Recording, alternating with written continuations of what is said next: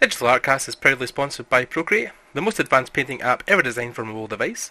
We'll be discussing the app a little later in the episode, as well as giving away a free copy. But for now, let's get started.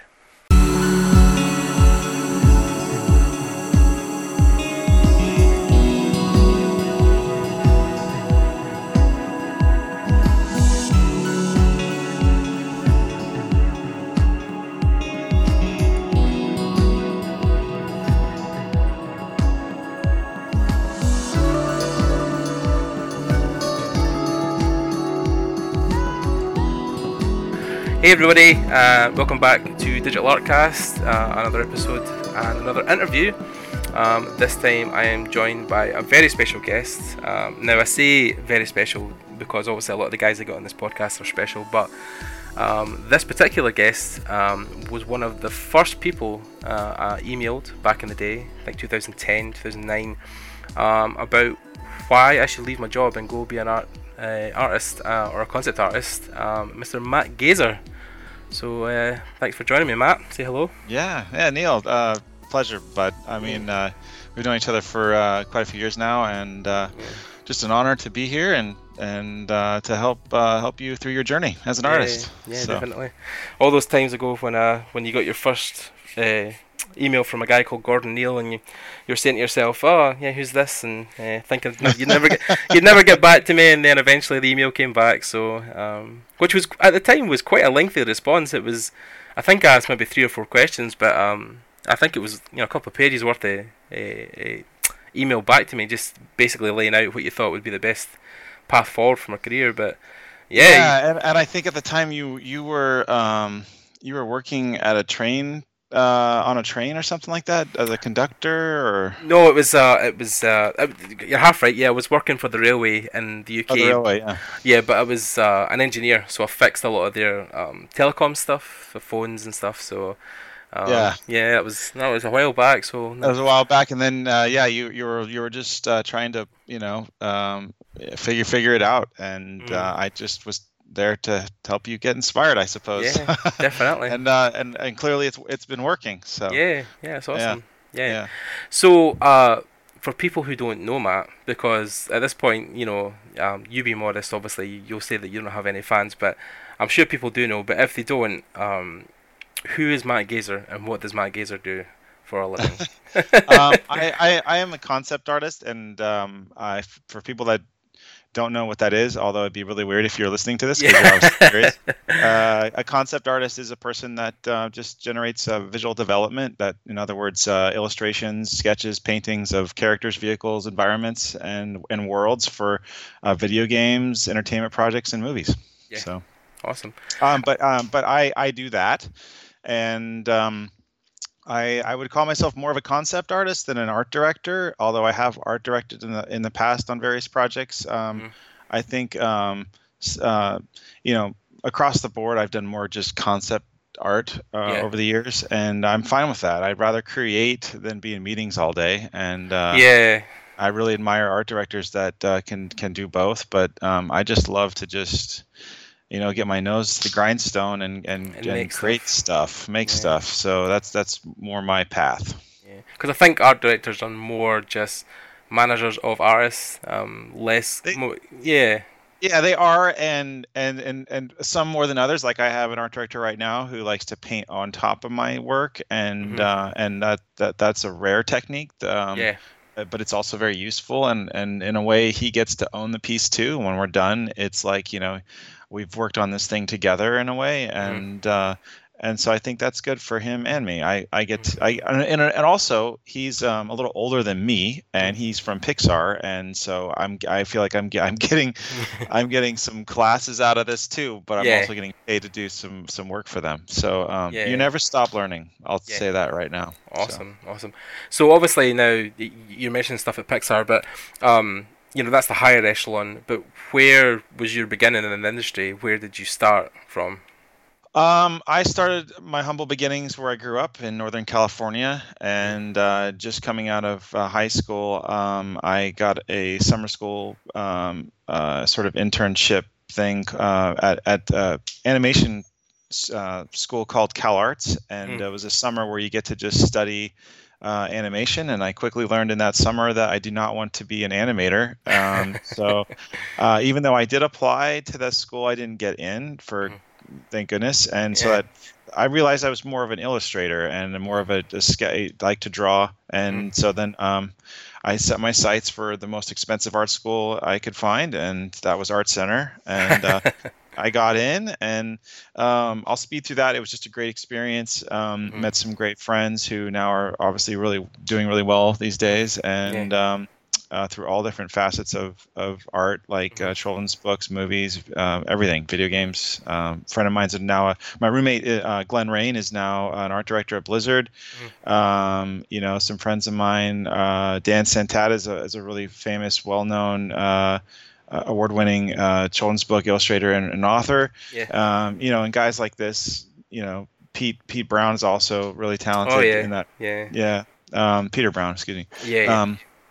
He did A Curious Garden, which is really famous, but anyway, so I out of school, I ended up just before I graduated, I ended up getting an internship at Klasky Csupo at the time, which was an affiliate of Nickelodeon, and I was tasked with for 3 months that summer, right before I graduated, Art Center, to do background and prop design for Rugrats, the animated series, and I had always find hilarious because that was one of the things I grew up watching. So.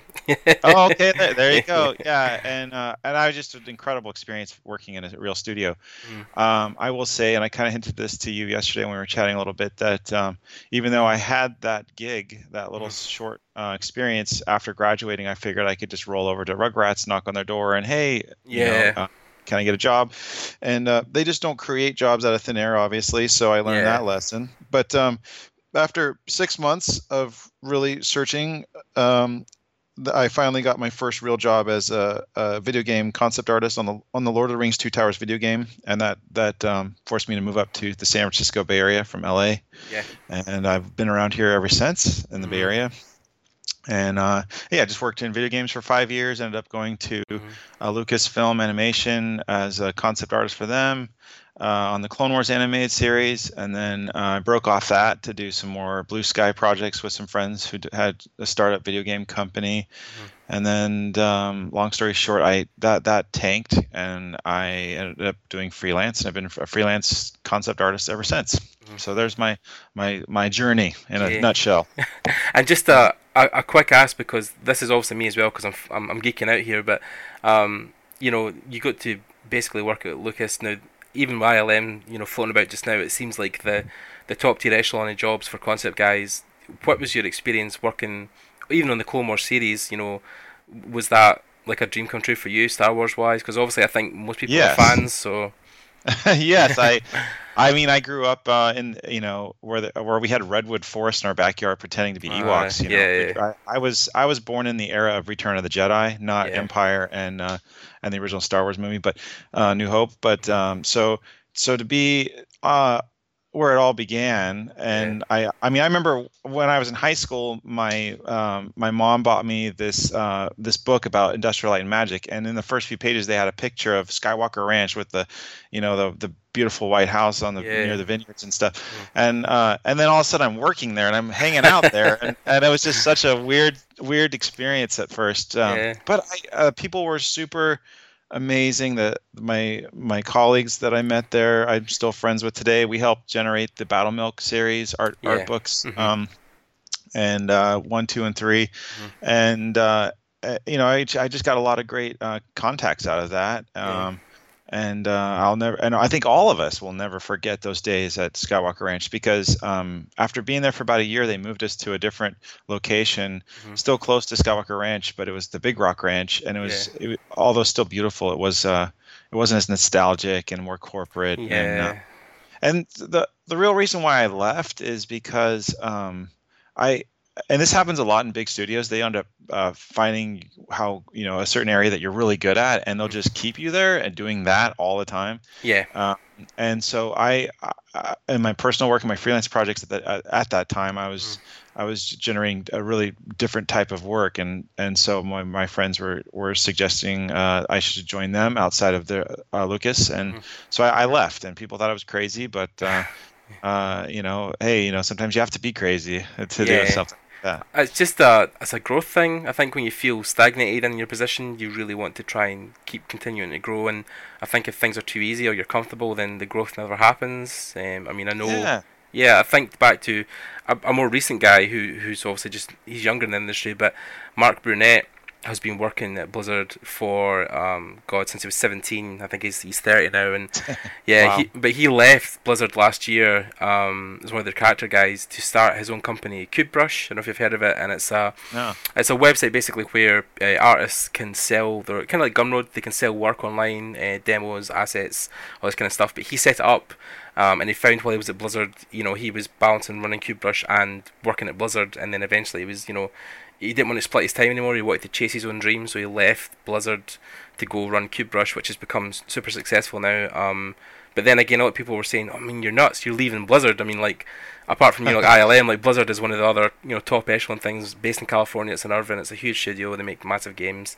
Yeah. But he wanted to do his own thing, so power to him. I mean, like my art director right now on the client project I'm on, he was an art director at Pixar, and I got to know him because I was trying to get into Pixar around the same time I was trying to get into Lucasfilm, and I didn't get into Pixar, but I had many luncheons with this guy, and he was about on his way out, and he was.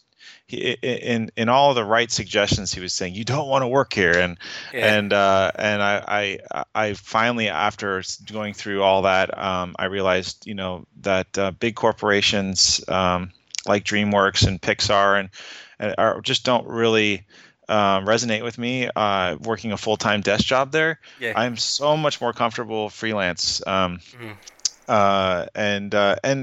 ultimately, the same person I'm talking about is kind of he's a contractor. He's not really a full-time guy either. So he just bounces around and consults and art directs. And so I mean, we all go through this phase. I think starting out where it's just so enticing to work for the big box names. Yeah, working on big sexy movies and everything. Yeah. And when it comes down to it, you just want to work on stuff that resonates with you, whether it's really flashy or not. And that's where I'm at. Yeah. No. I mean, yeah. I mean, and then also back to being comfortable, or not. I was asked a couple years ago to start doing stage design and event design for EDM concerts in Europe, specifically Brussels, Belgium. And at the time when they came to me, I as a freelance guy, I had never done anything like this, and the amount of volume of work that they were asking me to do was so astronomical. I was so afraid, and going into it, I had no idea what I was doing, even though they were coaching me a little bit here and there. But now I'm on my 4th year doing it, and the experience is unbelievable, and it's such an incredible way to connect with people dancing and music through my designs. And so the hard work of doing something you were comfortable with has paid off. So that's something we can all learn from, I'm sure. Yeah. I mean, and that's I mean, 'cause it's so. I mean, it's still design, it's still illustration, but it's no tied to an industry that's typically associated with them. So games or movies or TV, it was a music festival. For people who don't know, obviously, I can see the picture right behind Matt because we're video calling. But if you didn't know, the festival is the Daydream Festival. It's it takes place in April every year, and it's like 65,000 people. Wow. And then they have DJs come from all over the world, and you camp for 2 days, and you just rock out. And they have it's kind of a carnival too. They have all kinds of rides, and they have other tents with other venues where people are DJing. But there's the main event, the main stage, and that's what I'm a part of. I basically design the poster, and then we try and make the world of Daydream look at the festival look like the world from the poster. So so it's really challenging and really creative and a lot of fun. Yeah, which is awesome, Mo, because the one thing I've admired with your work, the one thing that was initially drawn to, apart from the Peter Pan music that on you have to start your website, which you got rid of and I hate of, is your worlds, because unlike most artists, you have this foundation underneath your work where you've created this world of characters and places that most people, and that was what came a lot with your book. When you published it, was an exploration of that world that isn't work you've done for like Disney or whatever else. It was your own, like a look inside your head, basically, wasn't it? Yeah, yeah, and a lot of people, shockingly, were really impressed that I had just a ton of sketches in there, and it goes back to, you know, layout and design. It all starts with drawing and sketching, and I think that's so important. Yeah. In most cases, even more important than the finished, polished painting, because Yeah. you're seeing this story of development and creativity. And so anyway, I tried to emulate a lot of that in the book, and then obviously having paintings and everything else. But yeah, I was hoping that people would get a little view of what I'm about in that. Yeah. And to be honest, over the past 15 years, I have all these stories and big ideas that I want to develop someday, and they're not moving as fast as I want them to. So Yeah. instead of just hiding them and putting them in a corner in my own room, I decided to just publish this book and expose it all to everyone. So, so who knows what will come out of that? Maybe a lot of plagiarism. I don't know, but at least everyone will know it came from that book first. So yeah, definitely. Yeah. But then we had this conversation a while back. I think it was even last year where you attended an event where people were doing life drawing, but they were surrounded by Cintiqs instead of paper and pen or charcoal. And I take it, is that something you try to champion even with people you teach or younger students, that sketching is still, pen and paper is still a big thing for you? Oh yeah, pen and paper is absolutely. I do these Facebook Live things a lot now, where I just have a rig over my desk, and if you were a video, you'd see it right there behind my shoulder. And yeah, I think it's really good to just draw. I try and do that. I do it through my Cintiq all the time, draw and sketch, but it's different. You're liberated with erasing things really fast, using the selection tool, moving things around, scaling things. When you draw ahead on a piece of paper, you can't do that. You're stuck with that scale, and you have to try to make it work. So there's a lot of just thought that goes into a real drawing that you don't have to, that you have to commit. And I think a lot of ways it forces you to take more chances, more risks, and be comfortable with it. You can't just erase it, and unless you do pencil, obviously. But that's just a totally different look for me. The way I draw and sketch is through pen and ink, and they're kind of just loose drawings. Line work is really a secondary. It's more just sketching ideas out, and then sometimes these things will turn into painting someday. Oh, that's a cool. These characters are interesting. Maybe I'll do something with that. So, and that's interesting as well, because obviously, me myself just studying stuff under Scott Robertson with his book just now, How to Draw.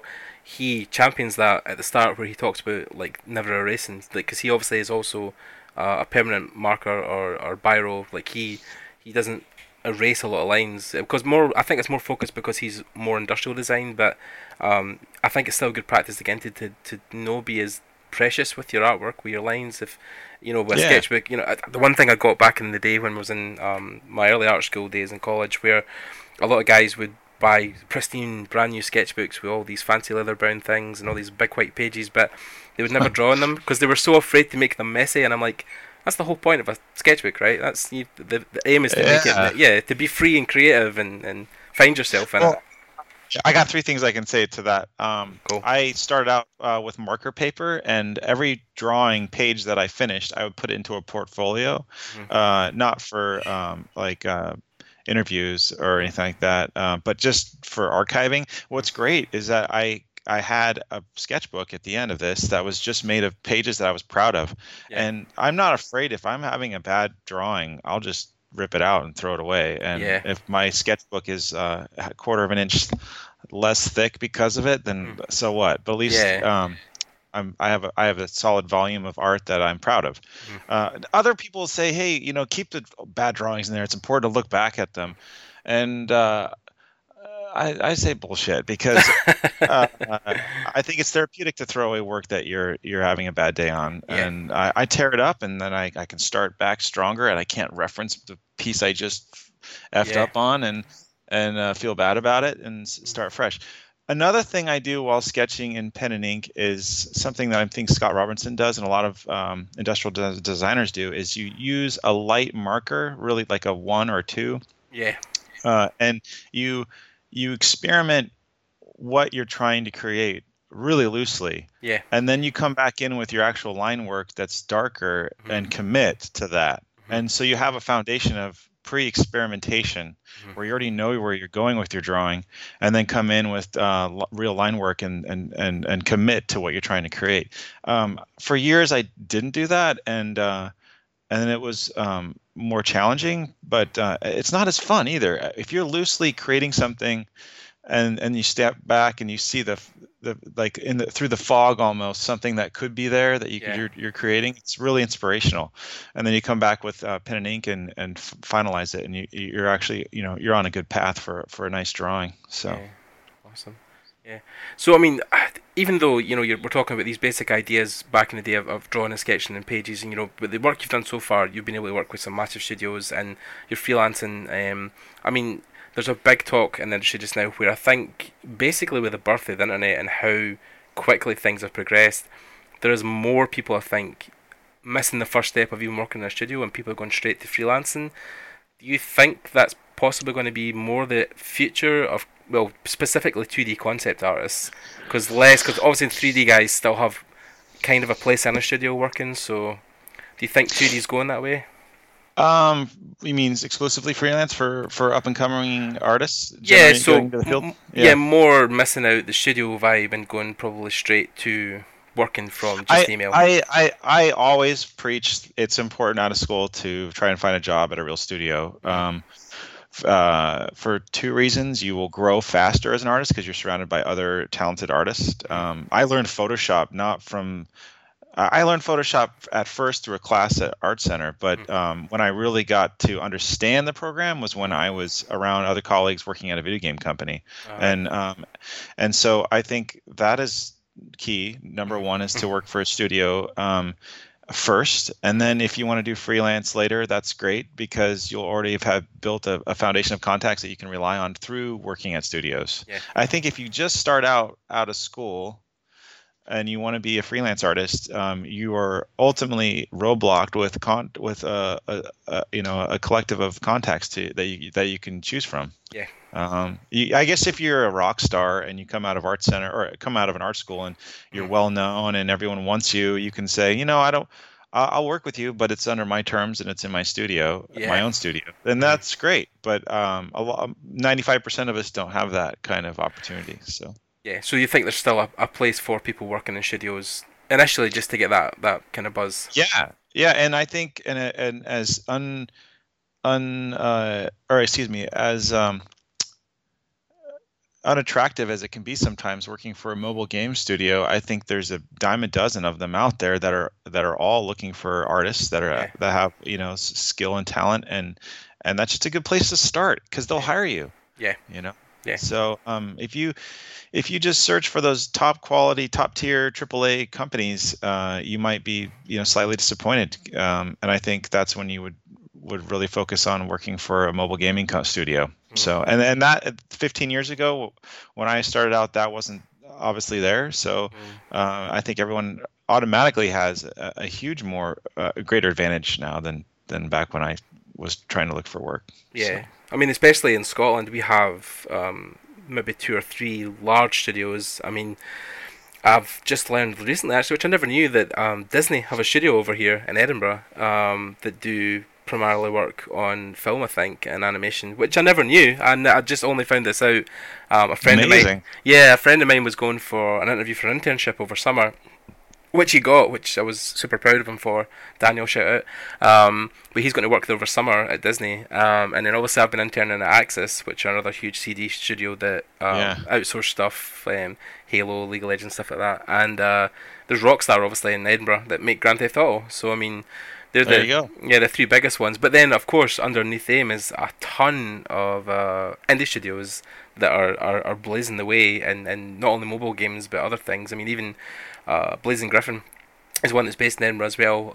A smaller tier studio, but they've made some Emmy award-winning work that is featured all over the Amazing. world. Yeah, so I think it probably And then is. the studio that did Fable, I think they're in your neck of the woods too, right? Yeah. So Lionhead, which unfortunately now Thank you. has been disbanded. They Oh, I didn't know this. Oh, yeah, dear. yeah. So they closed down last year, I think. They were. Oh, so sad. I know, and it happens more and more. But yeah. So they were working on a project for Microsoft, which got canned, which was another Fable game. But at the last minute, I think Microsoft pulled the plug because it wasn't quite happening. But yeah. So, but as far as I know, a lot of the guys who were there, artist-wise anyway, they did go to other jobs because they were all super talented guys. So it wasn't a total loss. When one door closes, another one opens, man. So it does. Yeah. It's all about the journey. yeah. Which is why I think I keep telling people, because I've been told so many times, is that you need to be constantly evolving your portfolio even when you're in work, because these things can happen at any time. I've known several studios or people in studios, bigger studios, where projects have just ended and people have just been told that day, you won't be here next week.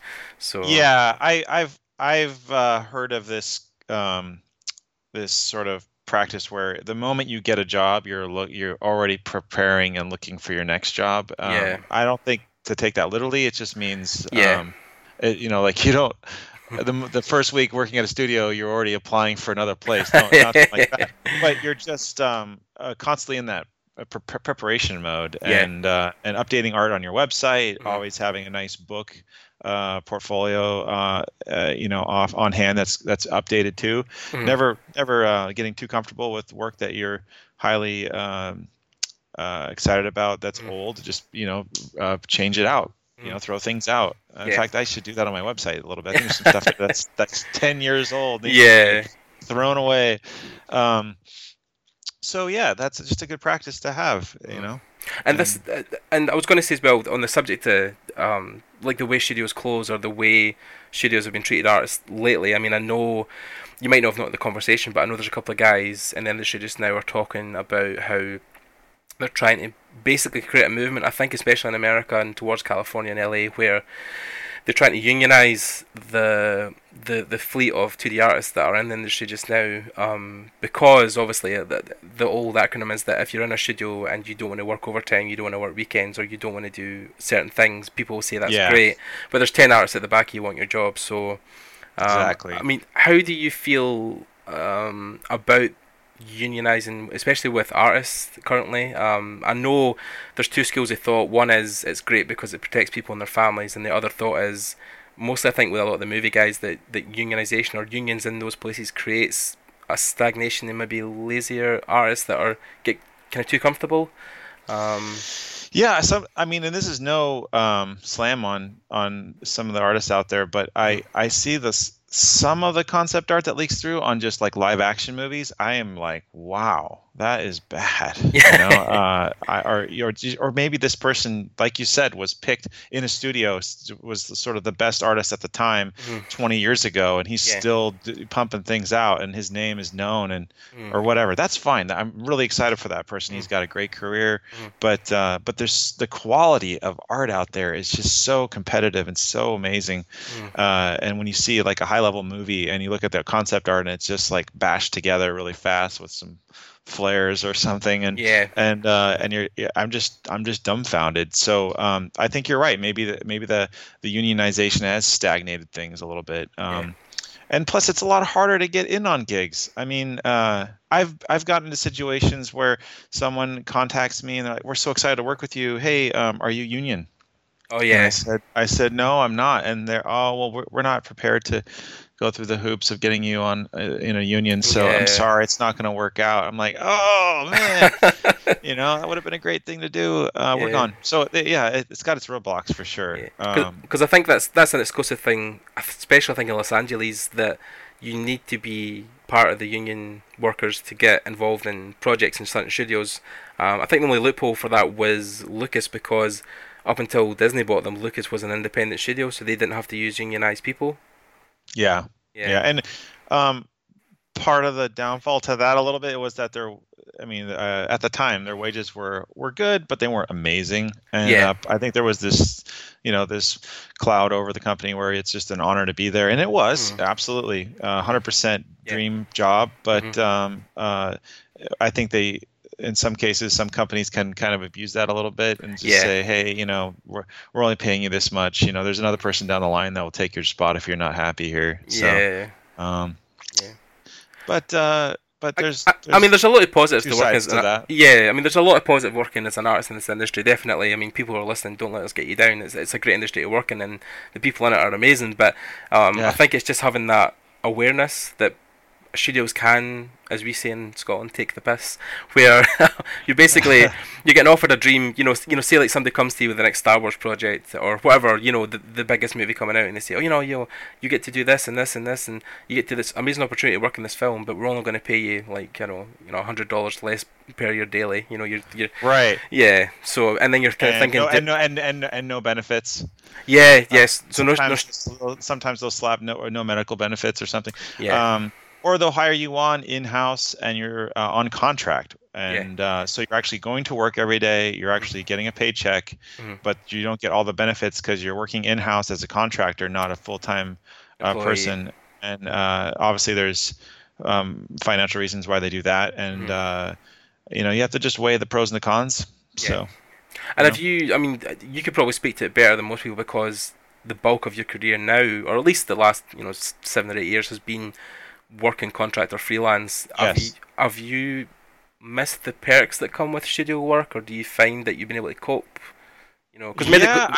I've had a long journey on that process. I've gone through years where it's been really tough. I've gone through years that have been really good. I've worked on some big movies. I've worked on some really crappy projects. I think the worst one ever, real quick, not to sideline the conversation here, was a medical animation company, and they wanted me to illustrate the inside of a woman's vagina, right? And to try and show how this drug worked inside their body. So It was just funny. My wife gave me a lot of slack for that. Wow, way to go! You're doing really good, So you take what you can get, obviously freelance, and whatever pays the bills, So, but it's you really have to be a business. You really have to have a business hat while you're freelancing. You have to constantly be on the hunt for the next project. Like more recently, I caught wind of a movie that's being made, and I knew some people that were working on it, and I reached out to them and refreshed their memory that I'm still out here.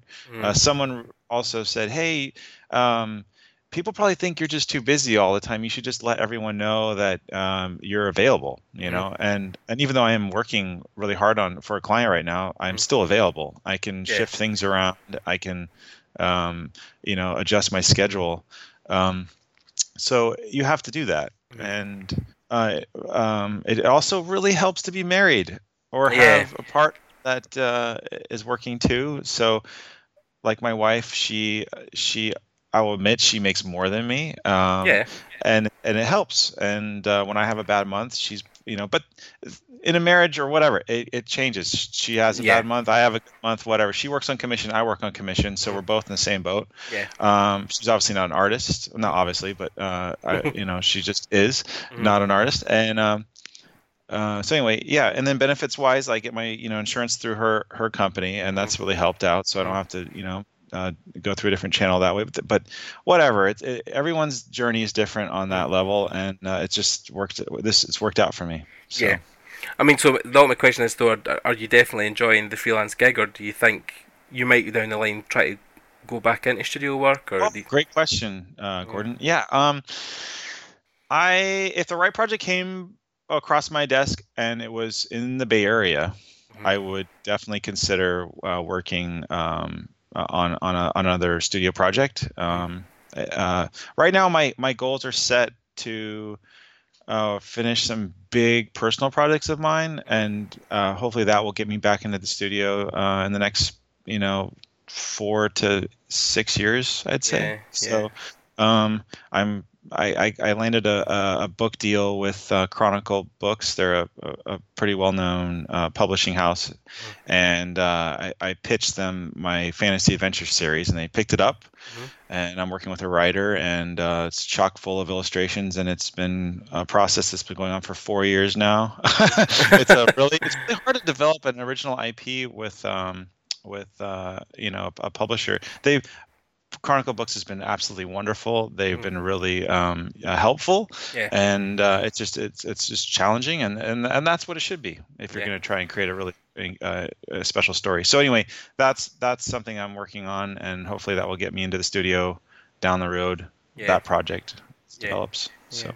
I mean, it's good as well, though, because I think if you have ideas in your head, there's so many avenues now to self-publish. I mean, one of my friends from Edinburgh, actually, she's, as our kind of last year project in fourth year, she made a children's book, which I think was The Boy in the Hat, or The Wizard in the Hat, and very, really good illustrations, and she kickstarted it and got it funded, so she was able to publish all the books to all the backers, along with some bonus art and stuff. And then, just recently, the book got picked up by an American publisher who are now wanting to publish the book overseas. Wow. Yeah, but she started that whole journey herself just by jumping on Kickstarter and publishing the book that way. So amazing. Yeah. I mean, I self-published my art book, Fantastical: The Art of Matt Gazer. I set out. So that's another facet of what I've been up to is comic conventions, and it's just something I actually wish I had done 10 years previous. I got into the circuit about 4 years ago, and it was because I had to try and sell my book.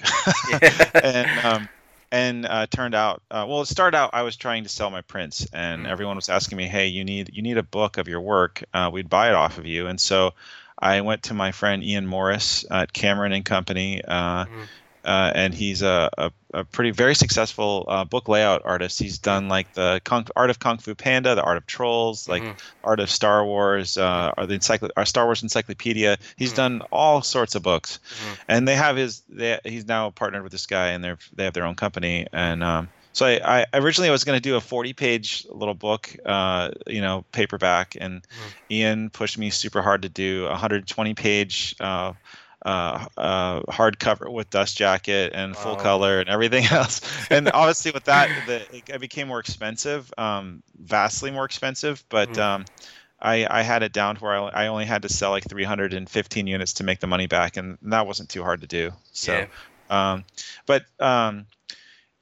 self-publishing can be really liberating. You don't have to go by anyone else's rules. You're the one that is running that project, and you can publish whatever you want. So yeah, definitely. And I think it's the same to talk about people who have used like Photoshop for years as well. That you only have to use this one thing, and this is how you get in the industry. But then there's so many more tools out there now that are matching or surpassing Photoshop in its own rights. And like Procreate you were talking about? Yeah. Funny you mentioned that, Matt. I know. Nice segue, right? The segue was discreet, but as discreet as a brick through a glass window. But so I mean, obviously, you guys know, and this actually is the first episode where we get to announce this, because this has been a long time coming. But Matt is the first guest where we talk about how we are sponsored by Procreate. So yeah, it's a massive announcement. So now we'd like to take a moment to thank our sponsor for Digital Artcast. That's Procreate. Procreate is an Apple Design award-winning digital painting and illustration solution designed exclusively for iOS. With Procreate, it allows you to create professional-grade artworks wherever you are, with an advanced dual texture brush engine, a robust layering system, and a groundbreaking canvas resolution, all for $5.99. That's in UK. You can find Procreate through the App Store on your iPad, or learn more at procreate.art. So yeah, we're sponsored by Procreate.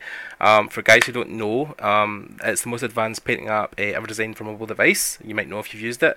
It's one of these things where it's actually been award-winning on the Apple design front, where it's won numerous awards, especially on the iPad Pro, because it was a huge launch for that. But it was way before the iPad Pro launched; it was getting used. And it actually is almost a professional tool, to the point where you could physically use the app without having to go anywhere near Photoshop or any other apps because it has so many features built in it. I mean, there's a guy I was talking to Matt about this yesterday, Nikolai Lockerstein, who has basically built his entire career off using the Procreate app.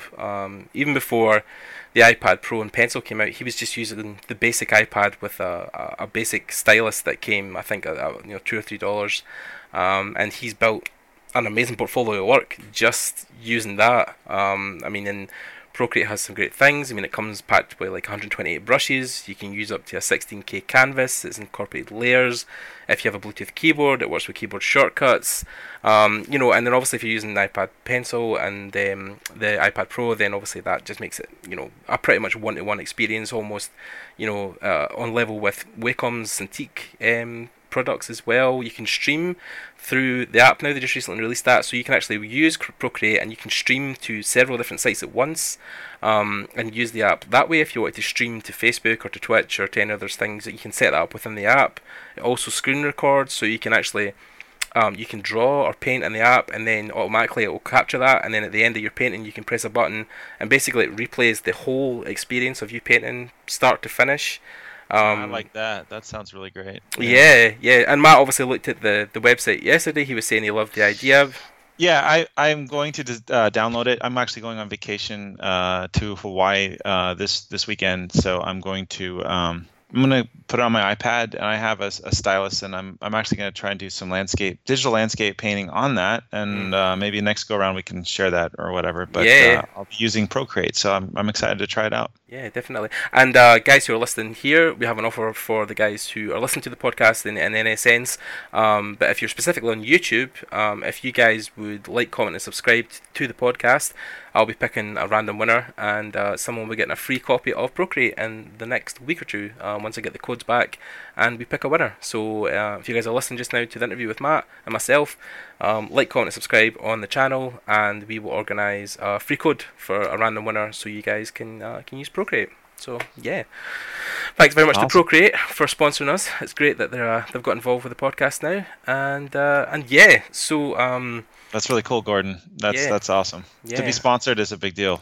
Yeah, so. Definitely. So I'm super happy at the guys across there that have they've managed to put their faith in me to run with the brand as well as my own one. So yeah, big thanks to the guys at Procreate, all the way over in Australia. So yeah. So Matt, you have talked about the industry, how you got started, the way you feel about it just now, but most people will be always asking, what you feel it takes to get a job in the industry. Maybe a bit different for you now because you're not art directing full time, or you're not based in a full time studio. But if people were looking to get into a studio, maybe even now, as maybe compared to your experience when you first got your first job, how do you think's the best way to go about that, specifically for 2D art? I honestly would have. I mean, if I was starting out now, if let's say I just wanted to get back into studio position as a concept artist, I would. Let's pretend I didn't have any contacts. I first thing I do is just really mine LinkedIn and make a really good long list of all the companies I want to work for. If I'm willing to move, then that list would be even longer. If I want to specifically stay in a region like LA or New York or Chicago or San Francisco Bay Area, I would make a laundry list of companies just in that area. Yeah. And I would seek out and build a contact base on LinkedIn. And develop a network of people that I'm at a first contact basis with in that group, and just start making that leap for generating contacts. At the same time, you really need to have a good presentation. That can be either on Instagram. That's the easiest these days is Instagram, obviously. But if you can either code yourself or if you can afford to develop a website, I think that's the way to go. I don't know how many people really visit my website anymore, and I'm actually considering doing an app. And I think there's some great tools out there for just developing an app on the cheap, and that's another great way. If maybe an art director could develop it or just download a free version of your work through an app, and they can experience your world and your art through that. That's kind of a progressive new way to try and develop a presentation. And then just start researching which companies need artists, and just go through the channels. Yeah. So I mean, one thing that's been really successful for me is contacting an art director at a company at LinkedIn, sending them a link once I'm connected with them, sending them a link to my website, and I'm so confident with my presentation on my website that I let that try and do the rest. 9 times out of 10, they say, "Hey, beautiful work. Yeah, we don't have any work right now, but we'll keep you in mind." Then I have an Excel sheet of like everyone that has either said they liked my work or has said, check back in 3 months or whatever. And I make sure to do that. And I go back to my list, and I methodically go through everyone, and I rotate every 3 to 6 months. And so yeah, if you're starting out, that might be a little quite of an undertaking, but it's worked for me, and it could work for you. Yeah. And then, and like I said, mobile gaming companies. Honestly, if your portfolio is not the best it could be, and it still needs some polishing, then I would go with the mobile gaming studios, because the requirement for art quality is not as high as, say, Pixar or DreamWorks. And you can definitely be more successful getting a job that way. So. Yeah. And also there's on the newer side of it, for probably my generation that's coming up for working through concept now, ArtStation is a huge thing now. I mean, I even spoke to Shadi, who runs One Pixel Brush in LA, and he was saying that when people submit work to him now, he just looks for their ArtStation link, and he just size through that. And because ArtStation posts jobs for the industry every single day, and there's always up to 30-40 jobs per page. They seem to be the kind of I know you're saying with LinkedIn, but I think there's a shift paradigm now where I think more and more people now just build a career in ArtStation, and people are seen through that. I know even that's Leonard. Really great. Yeah, I mean Leonard and his team as well, who run it. They've recently launched ArtStation Pro. So I think it's like $6 a month. They basically turn your ArtStation into a website that has its own URL, and you can just amazing. Yeah, send that off to art directors or people, and even working at Axis, I know there was a time they were looking for people. They would go through ArtStation a lot, or they would look through the trending page at the front, which artwork was trending, and try and look at some of the top, the bigger artists, and then contact them through. Because ArtStation has a hire me button, so you just press it and it automatically sends an email to the guy saying, we're interested in you, we'd like you to work with us. So yeah, I mean I think it's even easier now for people to get noticed. Big time. Yeah. There's entire forums just devoted to promoting your work. Yeah. And, definitely. Yeah. But I mean, without you having to do the heavy lifting. So yeah, it tries to do it. The art, if it's successful enough, will do it for you. Yeah. I mean, people always talk about how they try to go online and find jobs, and they've never got any luck. But I've always found with, especially some of the more successful guys, that if you make good enough art, then people will come to you. If they have an inclination of, as long as your stuff isn't lost in the burial of the internet, then it's impossible to find. But if you're more or less presentable on the internet through Facebook or something, or even ArtStation, then if your stuff's good enough, then people will definitely come flocking to you. As the old saying goes, if you build it, they will come. So, yeah. Yeah, and I the general rule of thumb starting out is to have a portfolio that is diverse and has a lot of different styles and things like that. But I run from the train of thought that if you have an original look to your work and it's very unique and shares a side of imagination and creativity that is sort of foreign to people, that there's also a market out there for that. It's very it's very specific, but you can find work that way too, And honestly, if your work is just good, flat out good, a lot of people can picture your skill set on many projects. That's not being represented in your portfolio. Yeah. And I think that's a very successful art director that can do that. Mm. A lot of people will, the case is, oh, okay, we're doing a medieval project with some hints of sci-fi, but your stuff is all like whimsical and fantasy, and and they won't hire you because there's no hard surface objects in your portfolio.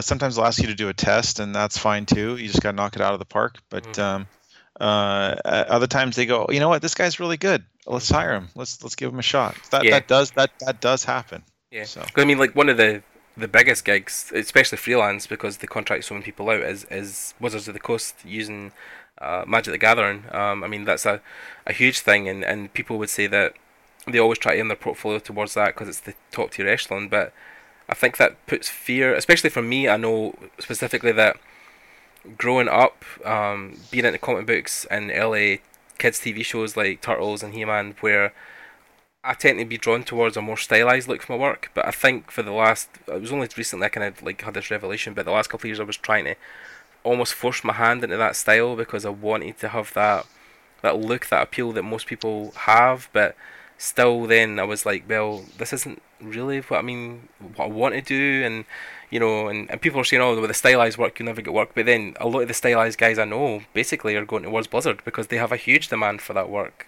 because so does League of Legends. Their style is all over the place. Yeah. From anime to just comic book, video game style, stuff. Yeah. Video game. I mean, yeah, it's crazy. Because one of their main character guys just now is a guy called Alvin Lee. I don't know if you know Alvin at all. Mm. So Alvin was for years and years was a comic book artist. He worked exclusively with Marvel and DC. He done a lot of Spider-Man runs, a lot of stuff with Batman, and he basically moved his entire comic career over to working for League of Legends. So he consults now on all of their characters, because obviously he was drawing all of these characters at the time, and then I think it's the process, because comic artists I think have to have the extra polish in their line work, so his stuff was so clean it just fitted. And then Alvin obviously is one of the new generations of comic artists where he's mixed a lot of Eastern style with Western, so his comic book drawing style was like half anime, half Western comics. Wow. So he's working up at Riot just now, but it's basically as a front to say that it doesn't matter what your style is, whatever it is, you'll always, if you're good enough, you'll always find work. Yeah, absolutely. And there's always projects out there that will match what you're into, and you can try and seek those out as well. Video games, mostly. Mm-hmm. Yeah. I think for the animated film, industry, it's really geared towards this Mary Blair style of concept art.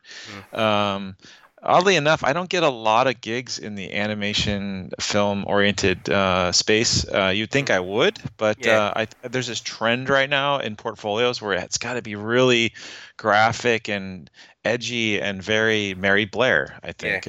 For those of you who don't know Mary Blair, she was an illustrator that worked for Disney back in the day, back when Walt Disney was alive, and helped develop the look for Small World and a lot of their rides back in the day. But it's resonated with a lot of artists, and it's really successful right now. It's their work is beautiful. I have a very different style. It's very painterly and kind of messy in ways, and I don't think they're really looking for that as much right now. Maybe when that style changes, maybe that's when I'll be back in demand. I do work on those type of projects, and they do come across my desk, but I don't exclusively work in that space for that reason. I think. And I think that, like you said, there's trends. So there's trends of when a particular style of art is more in favor, and then that lands you the gig, and then it changes, so you go to different stuff. But obviously, like one of the biggest things that came across your desk in the last couple of years was working with Rovio and the guys that done the Angry Birds movie, because you're heavily involved in a lot of the visual development look at that quite early on. And then actually that project again was a really funny experience, because if you look at my website, a vast majority of it is all vibrant color work, and they exclusively hired me on to do design sketches and drawings. So I think it was for like a course of 8 months. I just developed the Bird Island and the Pig Island early on with the directors, and just had a lot of fun sketching all day. And they're working on the second one coming up. We'll see what happens. Yeah. So, but as far as I know, it's very, very early on in the process. Well, Yeah. But I really don't know anything about it. Yeah. But anyway, yeah.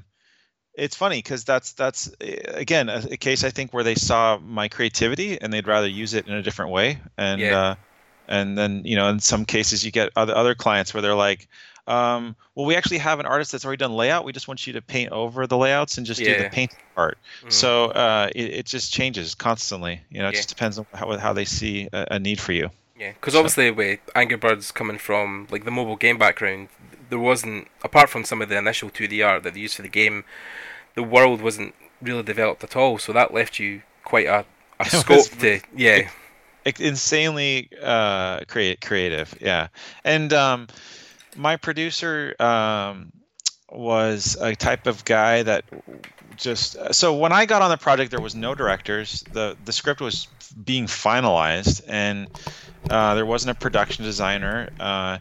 And I had a contact that introduced me to this fellow who was producing it, and so I worked with him. And for the first 4 months, it was just back and forth, trying different things, experimenting. And I think the Pig Island was the most fun, just because I love cube-oriented environments, and it was very hard surface, weird, blocky shapes.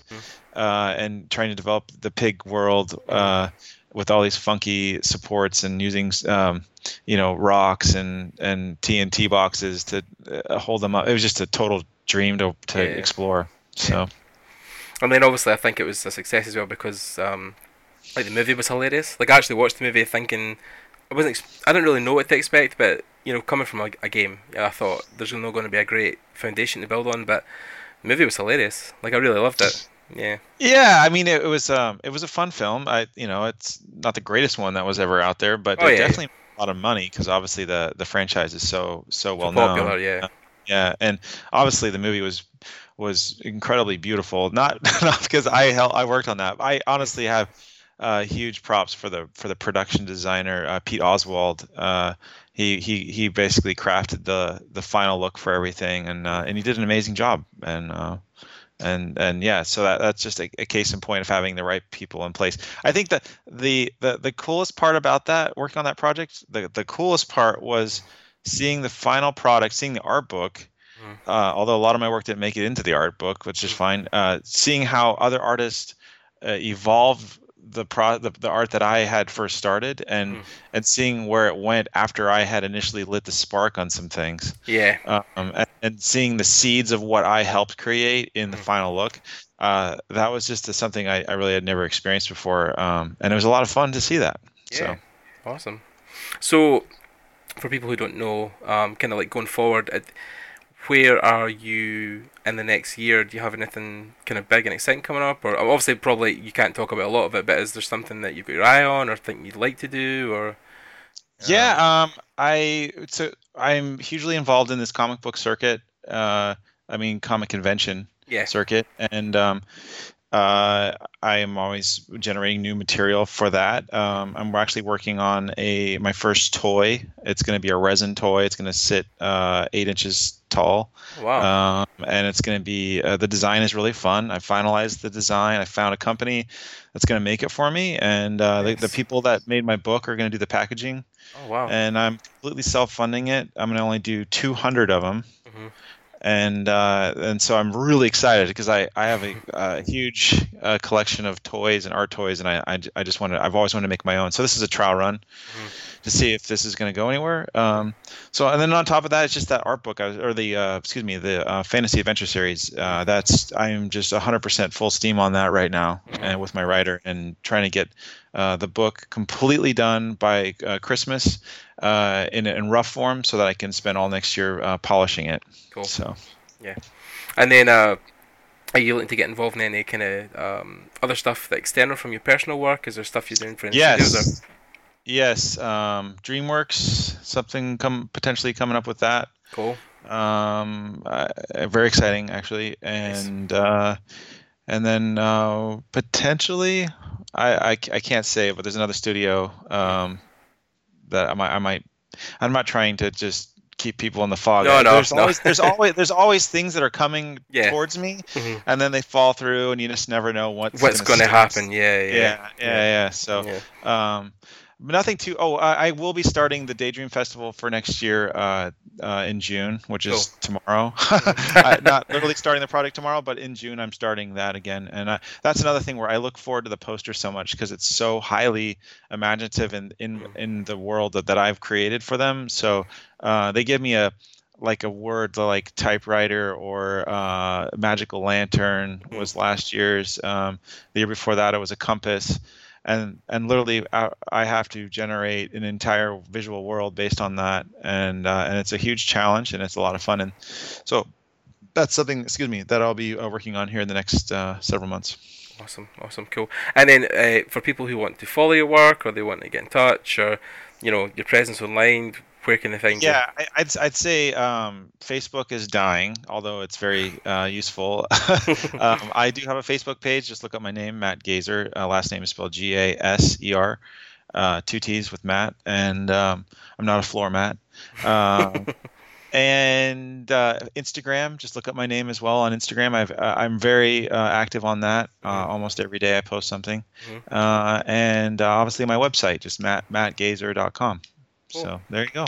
And then obviously the last plug as well. Your book is still available. Yeah, I think It's still available on Amazon. The Fantastical, The Art of Matt Gazer. That can be purchased through Amazon. But if you want to get a special copy that has a drawing inside of it, you can get that through my website. I have a store. Cool. So yeah, how much is your book again? It's about $25. my book is 30. 30. Not to undermine the sale of my book on my website, but you can get it much cheaper on Amazon, as almost anything these days. Yeah. Yeah. And then obviously I post on Facebook and Instagram whenever I'm doing a comic convention, and I generally keep it on the Pacific Northwest, so all the way up to Seattle, all the way down to Burbank. That whole region is Portland. I'm doing a comic convention in Portland in September. That's my next one. Right. So. Yeah, and that'll have copies of your book and prints. And... Yeah, and actually I'm doing a limited version of that book with a clamshell and 2 limited prints. And I'm only going to be offering 200 of those as well. Wow. And that will be available here in the next couple months. So. Right. Okay. Grand. Okay. Well, just finally, just to thank you, Matt, for coming on and speaking to me. It's been a pleasure as always. My pleasure too, Gordon. Thank you. Hope you enjoyed it. Yeah, guys, stay tuned to the podcast. We'll have a lot more interviews coming up. Again, thanks to my sponsor, Procreate. And obviously check back and like, subscribe, and comment on the video if you guys want to win a free code for Procreate. That'll be coming up. I'll pick a random winner and get in contact with you through YouTube ASAP. And yeah, stay tuned for more great stuff, and we'll see you guys later. Thanks again. Bye.